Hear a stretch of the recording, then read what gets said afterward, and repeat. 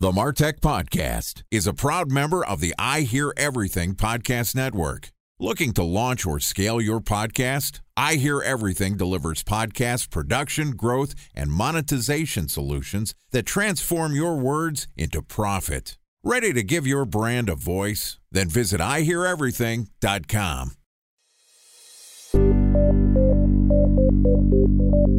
From advertising to software as a service to data. Across all of our programs and clients, we've seen a 55 to 65% open rate. Getting brands authentically integrated into content performs better than TV advertising. Typical lifespan of an article is about 24 to 36 hours. If we're reaching out to the right person with the right message and a clear call to action, then it's just a matter of timing.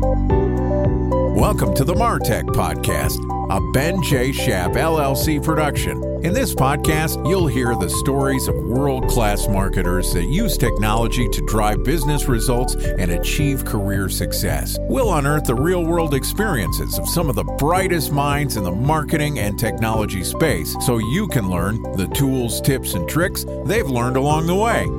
Now here's the host of the MarTech Podcast, Benjamin Shapiro. Welcome to the MarTech Podcast. Today we're going to discuss how to maximize your marketing spend through retargeting. Joining us is Daines-Hutt, who is the founder at two companies, Inbound Ascension and Amp My Content, which are marketing agencies that specialize in traffic generation and retargeting. And today, Daniel is going to tell us how he recommends you develop a retargeting audience. Okay, here's my interview with Daines-Hutt, founder at Inbound Ascension and Amp My Content. Daniel, welcome to the MarTech Podcast. Thank you so much for having me. Like I said before, I'm a listener of the show, so it's always cool to get on shows that you actually listen to. A little bit surreal afterwards, but it's pretty cool. Well, I'm really excited to have you on the show, and I'm glad we were able to connect. You were actually referred by another one of our podcast guests, so it's great to not only meet a listener, but you come highly recommended, and I'm excited to talk a little bit about retargeting. Thank you so much. You're too kind, and whoever recommended me as well, I owe them a beer. I have to look it up, but we'll figure it out at some point. Let's start off by talking a little bit about you. You're running two separate marketing companies, one about traffic generation and one about retargeting. Talk to me a little bit about your work and tell us about your companies. It's one of those kind of long stories how we got into business. We had a clothing company that did really, really well. We ended up selling that company. From that, we learned to market online. And so we started marketing with people, which is how we got into the retargeting business. I wrote a couple of case studies about retargeting, and they ended up being like the top 10 articles of all time on inbound.org, the top articles on Growth Hackers for 2 years in a row. So we ended up, even though I'm a paid ads specialist, somehow I'm also quite good at writing content. So we have two websites. We have one that is all about retargeting. So it's about making more sales from the traffic you have. And then the other site is called Amp My Content, which teaches content marketing, but effectively how to actually drive more traffic while writing less content. So they two fit together. One fills the pipeline, the other one helps convert those sales. I'm not even going to hide it. I'm going to ask you for help promoting my content throughout this entire podcast. And for anybody who doesn't realize that I am shamelessly asking for help and using this forum to learn about marketing, that's one of the beauties of being the podcast host. But in this episode, it should be pretty transparent. Let's talk a little bit about traffic generation. Your Amp My Content, tell us a little bit about your strategies for content production, content distribution. How are you getting your content out there? So a big thing for me is everyone's heard it before, but you need to be promoting content, obviously. There's so many different reasons for it, but if I'm honest, it's almost a faster ROI than just writing new stuff. And it's a long-term ROI as it generates traffic. So the beauty is if you are creating less, you can make it more effective. You can spend more time on that content and not feel like you need to be creating all the time. So obviously you have to have good content if you're going out and promoting. We use a whole heap of channels. So sometimes you get people who are only interested in one thing, but we use basically all of them. SEO and link building, all those kind of things. We've gone, so a new article that we just released went from 0 traffic to, I think, 32,000 impressions in Google in the last 3 months. So showing up for search terms and things like that. So I'm not opposed to SEO or Google and things. I also run a lot of paid traffic. So right now, when I push our content to a cold audience on Facebook, for every dollar we spend, on average, we make about $22 back. That's not a bad ROI. It's pretty good, right? We also work with influencers, we work with forums, we do quite a lot of things. And what people don't realize is you usually get people who are just one channel. They are all inbound and they don't want to do outreach, or they're all paid ads and they don't create any assets. Once the ads stop, they don't do anything for their business. Just paying the toll booth every time down the road. That's it, right? But if you actually use them together, every channel has strengths and weaknesses. Paid ads, you stop paying, you don't make anything. SEO doesn't do anything for months and months until it hits that point. So you have to supplement different promotion and traffic channels. Basically, if you want your content to succeed, there needs to be different elements overlapped to actually get that content out there and be seen. So you're talking about the marketing mix and how you need not only to create content assets that are going to become more valuable over time, but you need to supplement your business initially with paid activity. This is something that we've talked about a fair amount on the show of when you're just starting out, the easiest way to get traction is to buy it. And as you're growing, you can't be reliant on paid acquisition or your business is going to get incredibly expensive. So you need to start working with influencers, focusing on brand and building your content. As you're thinking about your content, you mentioned that you had an article that you published that got 30,000 clicks or visits within a couple of months. Are you taking an approach where you're paying to promote that piece of content and then it has enough traction where it's starting to pick up? Are you using SEO strategies? What are you doing to get your content out there so quickly and efficiently?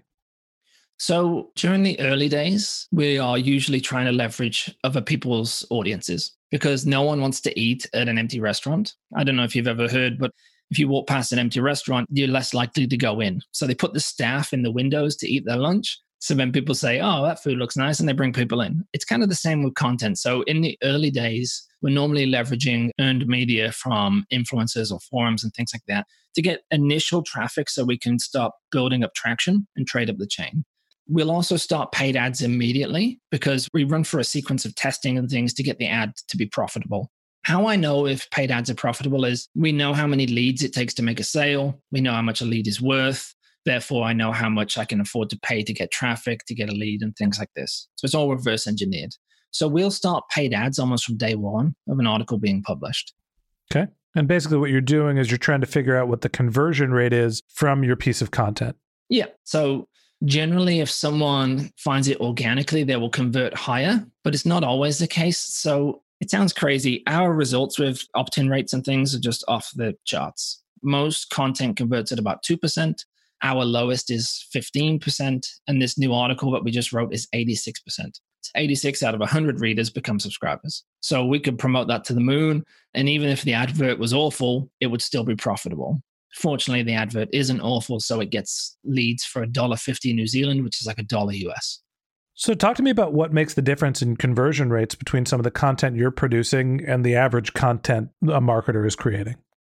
I'm a big nerd on this kind of stuff, on consumer behavior and things. So I looked at the best information out there. I don't know if you've ever read Contagious by Jonah Berger, where he talks about why certain content goes viral. That's from a social aspect. Then we looked at it from kind of an SEO aspect as well. What kind of content does really well over there? And we found an overlap of certain things. So there's 9 elements. It's basically content that builds authority and trust because they're not going to give their email to people they don't trust. Likewise, they're not going to buy. There has to be content that builds reciprocity, the need to pay it forward, to pay it back.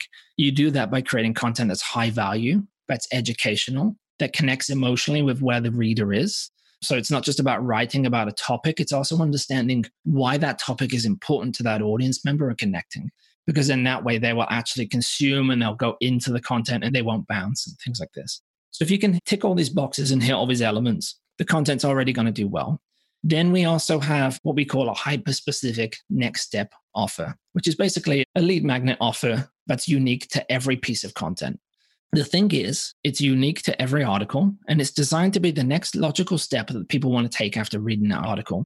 If you think about it, someone has this pain point and they came to read about your topic, and you get them really excited and they can see the pain and they can see the transformation that can happen. If you don't give them an action to take, if you give them just some kind of generic lead magnet, some of them will take that generic lead magnet to hear more from you, but more likely what's going to happen is they're going to go on, open up a new tab and search for that next thing that they want, and then they've got to go to a competitor. So your content needs to be able to give that next action. For example, in what article, we talk about those 9 elements of content. And in that, there's a bonus offer where we say, hey, we took an old article and we updated it to meet these 9 elements. So you can see both of them side-by-side comparison. There's also a video breakdown where we talk about all of this. And also there's a wall chart for the 9 elements so you can put on your wall so you don't miss it.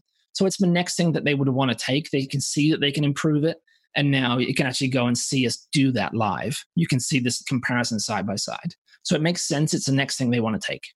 Okay, so once somebody is engaging with your content, you're building some level of impulse, some authority, some trust, and you're creating, I think this is probably an overused term, but a micro engagement, a micro conversion to get them through the next step, and you're walking people down the path of your funnel. Exactly. I forget the copywriter's name, but he said like the purpose of any sentence on your sales page is to get someone to read the next sentence. I use a lot of direct response copywriting principles in all of our content and all of our ads and all of our emails and things like this. So my content is almost like a sales page in that it's designed to pull people through and connect with certain things and to tick certain boxes so that by the time they get through it, most visitors to our site will opt into every article that we have. So I can see that someone's read 6 articles, they've opted in 6 times, things like this. This is all building trust every time. The thing that you just said that really sticks out to me is the purpose of every sentence is to get you to the next sentence. So as you're doing your copywriting, you need to think about not only driving people to the call to action at the end of the page, you need to think about each sentence being a call to action to continue reading. Exactly. It's why the headline is so important, because if the headline doesn't connect, they don't read the rest of the post. So the rest of it might as well be blank. If the introduction isn't good enough to pull them in, then they're not going to read the rest of the post. So again, you have to connect and pull in, and there has to be this emotional connection and drive them down the page. A lot of people will write content, educational content, as kind of meat and potatoes. You do step 1, you do step 2, you do step 3. That's good. And they know it's valuable. Like we're told all the time, you have to promote content, but no one really connects with the emotional reason behind it. And it is you are frustrated in writing all the time, and you are churning out content when your family's asleep, and it's not driving an ROI to your business. And you've got 55 blog posts and things like this. If we connect with that, and I can say I was in that situation, and then I learned how to actually promote my content so that I could write less, but I could get more traffic to it. Suddenly people are sitting up in their chairs and they're alert, or they miss their bus because they're still reading it on their phone. So we have articles. I have one that's 8 chapters. The PDF is 299 pages. And yet people read it from start to finish, implement it, take action, which is huge as well, by the way. So many people will read content and not take action on it. So if you can actually get people to do something, it feels good as a content creator to say you can actually see that it's helping people. But as a business owner, it also helps.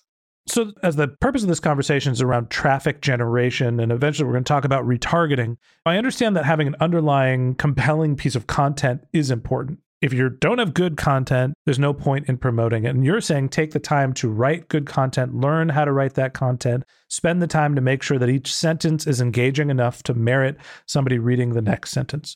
Once you have great content, you got a pristine, amazing piece of content. It's ready to roll. What do you do with it?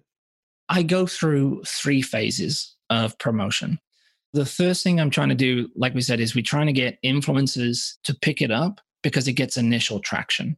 I want to try and get a burst of traffic almost straight away because that will pay for all the time and effort it took to make the post. So many people will write content and not even see an ROI for like a year from that time it took to write the article, you know? So when you say you're trying to get influencers to help you with syndication, I'm paraphrasing your exact words, but how are you going out and reaching the influencers, and how are you putting that list together?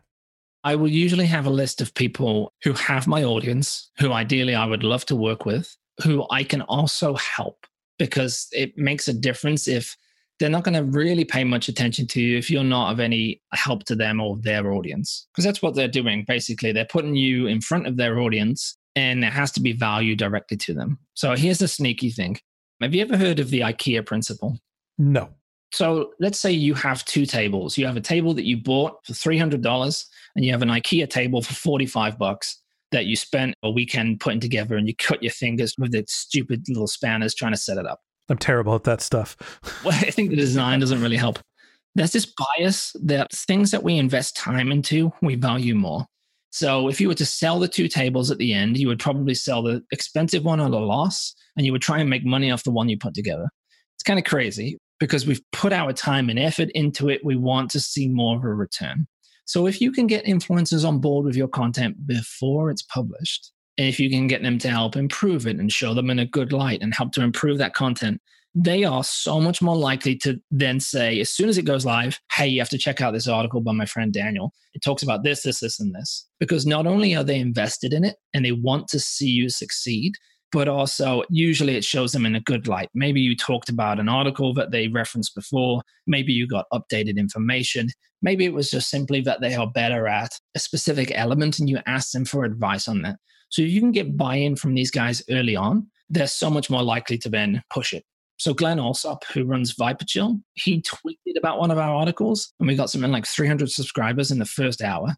So I understand engaging with influencers early in the process of content development. Would you have something for them to review? You're building some affinity with them and they want to help you and they feel invested in what you're doing. Are you reaching out to these people cold? Do you already have relationships with them? Where do you find the list of influencers? Sometimes there's a very tepid relationship in that we follow each other, we comment on each other's articles, things like that. Ideally, I will try and insert 5 to 10 different influencers into the article if possible, if it makes sense, just so that I have these people tied in at the start. It's funny. There's a strategy that we're about to implement for the Martech podcast where when we mention someone in our show, we're going to start creating video clips and sharing those clips with the person to be like, hey, you were mentioned on the show. You should share this episode. Exactly. And you're essentially doing that, but before the content has been published. So it does work to say, hey, you were mentioned and you were featured. And what they'll do is they might retweet it. But if you actually get them involved in the creation beforehand, which is, I'd have to think of how to do it with a podcast episode. Maybe you would get like unique quotes and things, or maybe you could get like a soundbite or something like that. Well, exactly. It's like during the editorial process, you create the clip, you share it with somebody saying this episode is going live on this date. Just wanted to let you know we mentioned you in advance. Exactly. So by building that relationship as well, it can be so much more beneficial. So Joanna Wee of Copy Hackers, I reached out to her to say we were featured. She read the article, loved it, tweeted about it. She wasn't someone we worked with beforehand. A couple of people we did work beforehand, so like Sujan Patel and things, like where we would ask advice on the content. Ramsey Taplin of the Blog Tyrant. So we're asking for his advice in advance, and he gave us some good feedback about the content was amazing, but the graphics that we had were a bit samey and it didn't help us stand out. So we got more custom-made graphics and things made. I then reach out to him to say thank you and show him that I did the work, because so many people don't do the work. So if someone does that, if he took the time to give me that advice and I took action on it, he's going to be like, oh my God, someone paid attention. It happens all the time. We can get all these readers and subscribers. If someone actually reads my article, follows a process and takes action and gets results, I will write an entire post about that person. I will run ads to that article. I would do all these kind of things because it's such a rare thing to happen. So if you ask for feedback and build a relationship, but then also take the feedback and show that you did it, it's huge. At the very least, they're going to share your article. They're going to tweet about it. They might write about it and reference it in a new post, which is a very easy backlink from a big site, which might have been hard to get originally. Things like this. Time for a 1-minute break to hear from our presenting sponsor, Mutinex. In 1919, John Wanamaker said, half the money I spend on advertising is wasted. I just don't know which half. Well, the advertising landscape has changed since then. And instead of reaching your audience on 2 channels, you're probably reaching them on 20. Turns out John didn't know how easy he had it. But that doesn't mean that you should give up on striving towards marketing effectiveness. No matter how complex your marketing strategy is, Mutinex Growth OX is the market mix modeling platform that measures the impact of marketing on your bottom line. Mutinex's market mix modeling platform calibrates your insights against the latest market conditions so you can make media and marketing investment decisions confidently and quickly. Ready to take your team from I think to I know? Then join brands like Samsung, ING, and Asahi who make better marketing decisions with Mutinex. Mutinex Growth OX. Your best decision starts here. To learn more about Mutinex, go to mutinex.co. That's MUTINEX.co. Okay, here's the rest of today's interview.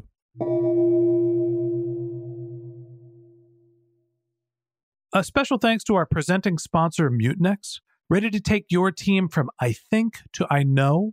Then join brands like Samsung, ING, and Asahi who make better marketing decisions with Mutinex. Mutinex Growth OX, the marketing mix modeling platform that makes measuring ROI fast, easy, and cost-effective. Request a demo at mutinex.co. That's mutinex.co.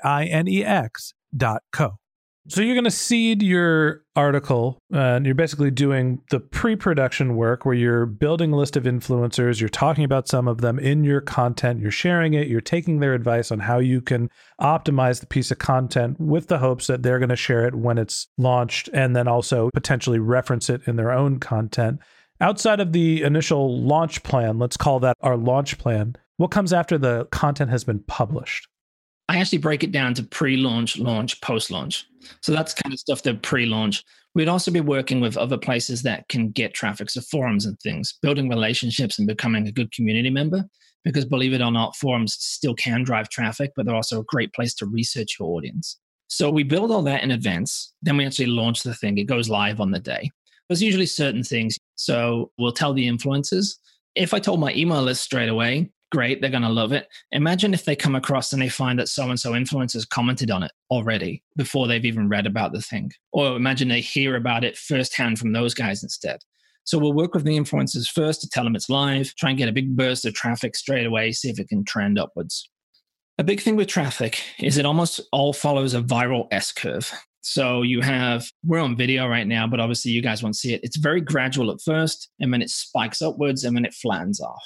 A lot of people don't promote enough to get to that spike where it starts to pick up. So what we do is we call it trading up the chain. Ryan Holiday talks about this. You need to take that win and create another win off the back of it and another win off the back of that until you get enough traction to actually start seeing an upspiking growth. So we'll do certain things. We'll start running traffic. We might start running traffic to influencers as well, so they start seeing the post. We'll do an email outreach. We're pushing it in forums. We're just trying to get an initial surge as much as we can. A beautiful thing as well, if you go through your Twitter feed and you see that, let's say Sujan Patel shares the article, and then other influencers who follow Sujan also share it. They share his tweet. How many people do you know who reach out to them and say, hey, thanks for sharing my article that Sujan shared? Hardly anyone.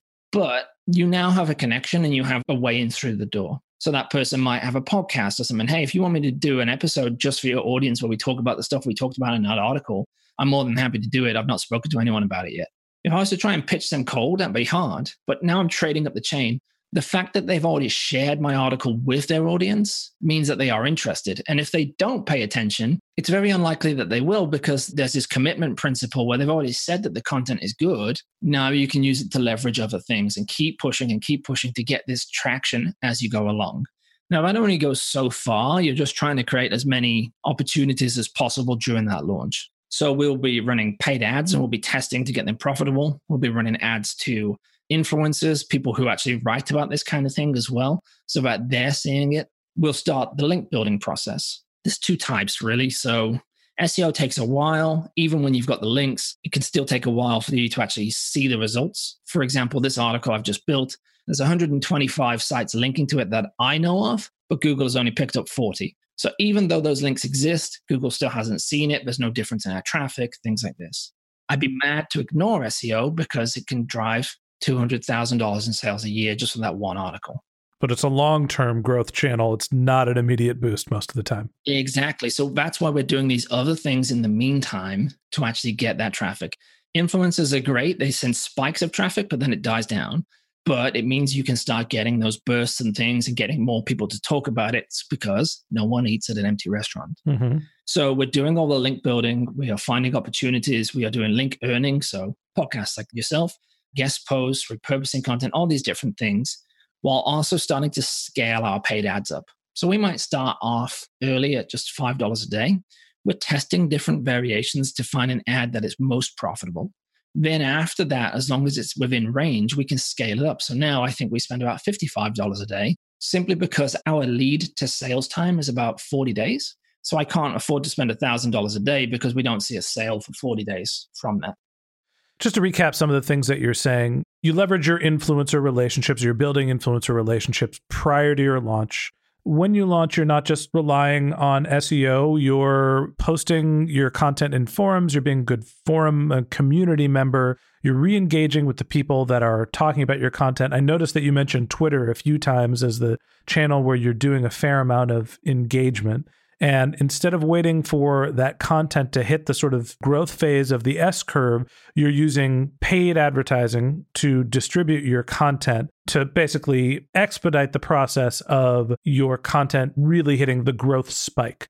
And you're saying that you're spending like $5 a day on a piece of content. How are you getting a big enough signal dropping a 5 spot on a piece of content? To me, that does not seem like enough data to be able to tell what the conversion rates are going to be.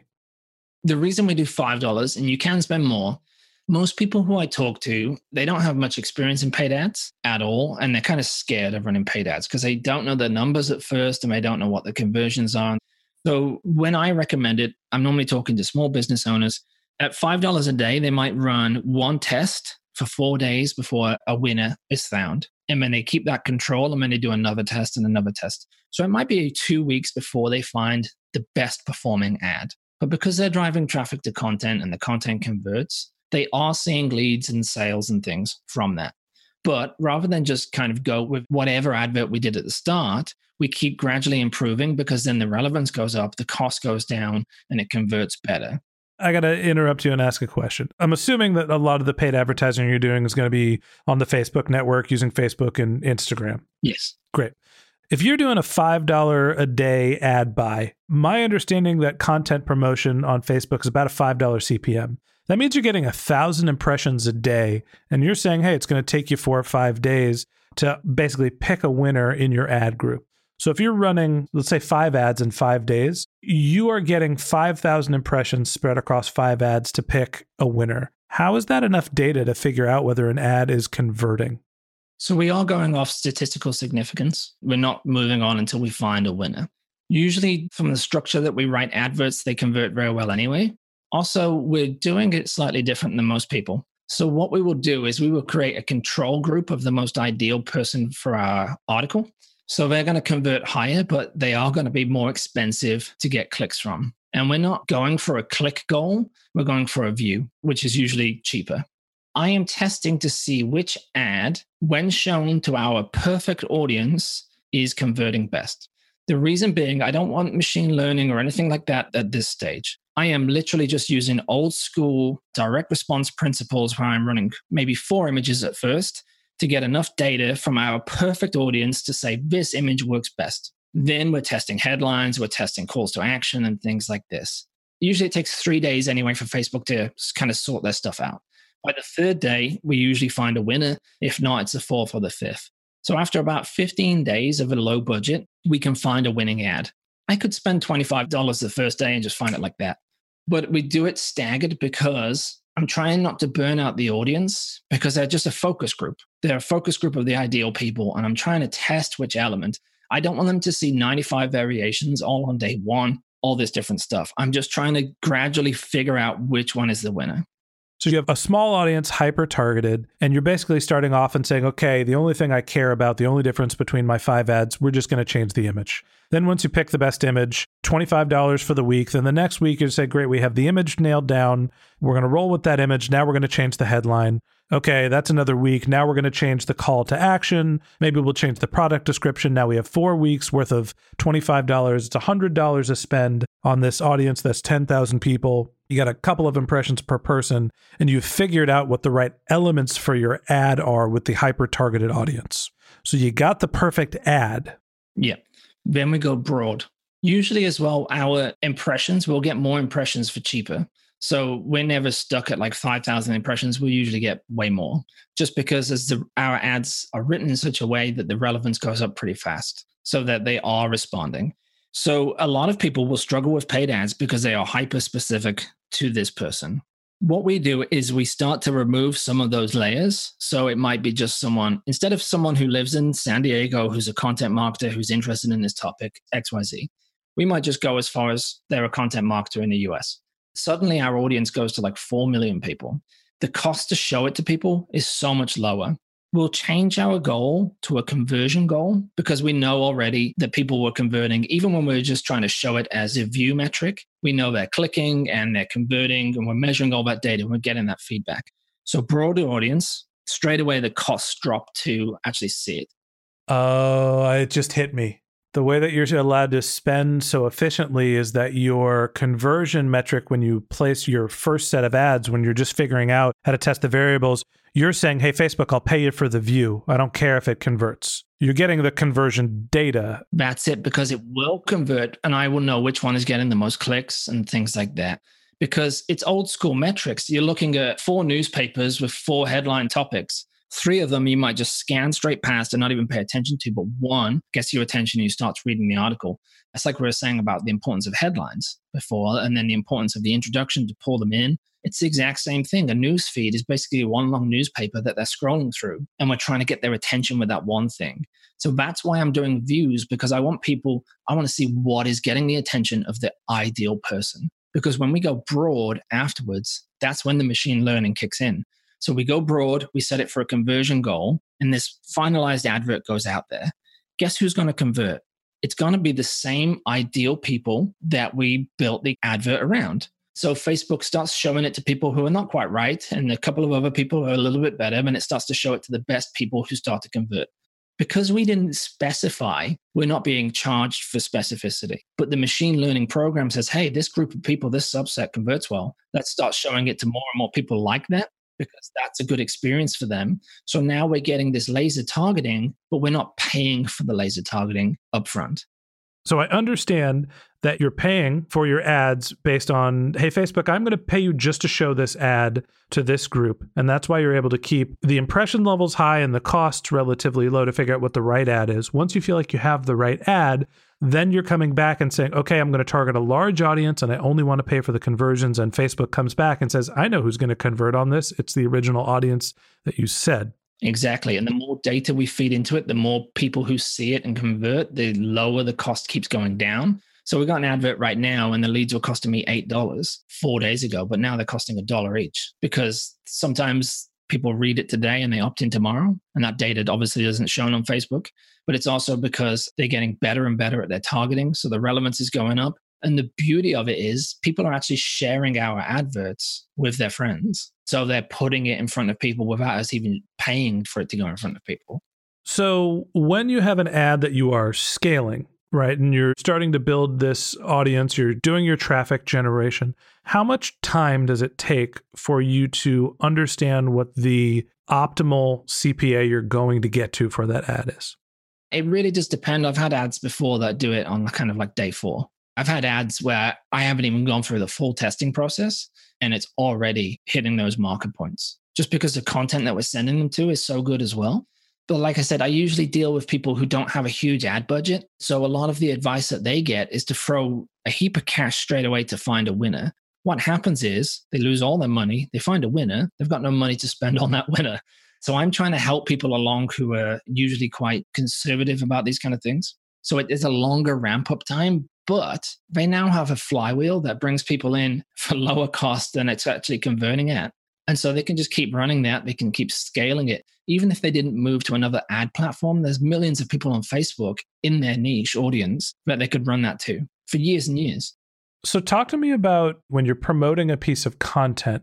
This is where I'm coming in and I'm like, hey, shamelessly asking you, I can run podcast advertising, and I talk about this publicly in our monthly updates, run it through the Knit audio platform. And I estimate that we're getting a listener, 90% of our listeners become subscribers for $1.25. I throw as much money as I possibly can into that platform. It's $1.25 a listener. You know, I can easily sell those listeners through sponsor relationships and monetize them for more than $1. When you're thinking about doing advertising primarily through Facebook like this, what is the cost that you can expect to get down to? And I'll say that in my testing of the Facebook platform, I was looking at $5 to $10 a subscriber. It wasn't even close to the type of conversion rates that I'm getting through other platforms, specifically podcast advertising. Am I doing it wrong, or is Facebook just more expensive? Possibly you're doing it wrong in that you might be sending a totally cold audience to the wrong thing at first. Let's just work on the assumption it's a shitty landing page because most of the time we're driving people to the iTunes App Store. Just try to drive people right to the podcast page in iTunes. And how many calls to action do you think are on there? There's so many things going against you. It's like, hey, here's another show you might like, and here's this, and here's this. It's why I never recommend people to put YouTube videos in their content, because yes, you might have recorded this awesome YouTube video, but when it ends, it's like the latest Avengers movie trailer, and then there's this, and then there's this, and they're no longer paying attention to your content. So you always need one call to action on where you're sending them. The ad and the offer are both related, and how that works from there. Like I said, we're getting subscribers right now, not just visitors. We're getting subscribers for less than $1 US, and I can afford to spend $23 per subscriber based on our conversion rate to customer, what a subscriber is worth. So early on, I might be spending $23 at first to get an ad that is, I might even be spending more. But I know as soon as it gets to $23, I'm breaking even. And anything below that is a profit. And then we keep improving and tweaking. That's why improving the offer is almost just as important as improving the advert. A lot of people focus on just the traffic, but I don't know if you've spoken to the guys at Client Boost. You definitely should. They're an AdWords agency, but they don't just do AdWords. They also control the landing page that it goes to. Because of that, the offer converts. Because if you've got a great advert but a bad offer, it doesn't matter. So you'll lose clients and things like this. So it's really smart that they do those two things because people stay with them for years. And let's be honest, we can work with clients who have a great product, but they don't know how to put an offer page together. So if you do drive traffic for them, and even if you're getting traffic at this great cost, doesn't matter if the salesperson at the other end can't convert it. So ideally, I never go for the sale straight away. One, because it's not going to happen that often. Two, if I get them to become a subscriber instead, they're like 40% more likely to buy. But also future articles, I can email them. They'll read the future articles. They'll help share. They become a part of my owned audience. That's where the MarTech podcast audience is a little different, where our product is they're a subscriber. We're audience building. Yeah. So it's like the end goal is to get people to the subscriptions, which means get them into the right podcast app store, which we don't control. But what about if, let's say that you have a really good episode and it's all transcribed and there's a lead magnet offer for them there. You drive traffic, cold audience to that page. They love the episode. They read the stuff. And they take the call to action and they become a subscriber. Then, once they're a subscriber, you can email them and say, hey, you should subscribe to the show. Here's a link to the App Store to subscribe. Because that email list, you'll be able to monetize that with sponsorships just as well as you can the episode. Plus, you own it, so you can email them 5 times about 5 different episodes rather than it being that one-time thing that they come across. We just launched the newsletter, and that's part of the strategy is, there you go. Should we drive people to the newsletter to get them engaged with the content, or should we drive them to the content? I'm going to stop here. And as we've talked about the connection between content, building an influencer program, and generating traffic, tomorrow what we're going to do is we're going to continue this conversation talking about how you can start your retargeting campaigns to maximize the traffic that you're getting, whether it converts right away or whether you can get it to convert down the road. So that wraps up this episode of the MarTech podcast. Thanks to Daniel Daines-Hutt, the founder of Inbound Ascension and Amp My Content, for joining us. In part 2 of this interview, which we'll publish tomorrow, Daniel's going to tell us about how you can optimize your retargeting campaigns. But if you can't wait until our next episode and you'd like to learn more about Daniel, you can click on the link to his LinkedIn profile in our show notes or send him a tweet at 2trees SEO. That's TWOTREES SEO. Or you can visit his company's website, which is inboundascension.com. That's 2 words, INBOUND, Ascension, ASCENSION.com. A couple of links in our show notes that I want to tell you about. If you didn't have a chance to take notes while you were listening to this podcast, just head over to martechpod.com, where we have summaries of all of our episodes and contact information for our guests. If you're a subscriber to the MarTech podcast, we'd love to hear from you. So we created benjshap.com/question, where you can send us your topic suggestions or your marketing questions, which we'll answer live on our show. Of course, you can always reach out on social media. My handle is benjshap, BENJSHAP, on LinkedIn and on Twitter. And if you haven't subscribed yet and you want a daily stream of marketing and technology knowledge in your podcast feed, in addition to part 2 of our conversation with Daniel Daines-Hutt, the founder of Inbound Ascension and Amp My Content, we're going to publish an episode every day during the work week. So hit the subscribe button in your your podcast app, and we'll be back in your feed tomorrow morning. Or if you'd prefer to have our content delivered to your inbox, we also have a once-a-week newsletter. To subscribe, go to benjshap.com/newsletter. Okay, that's it for today, but until next time, my advice is to just focus on keeping your customers happy.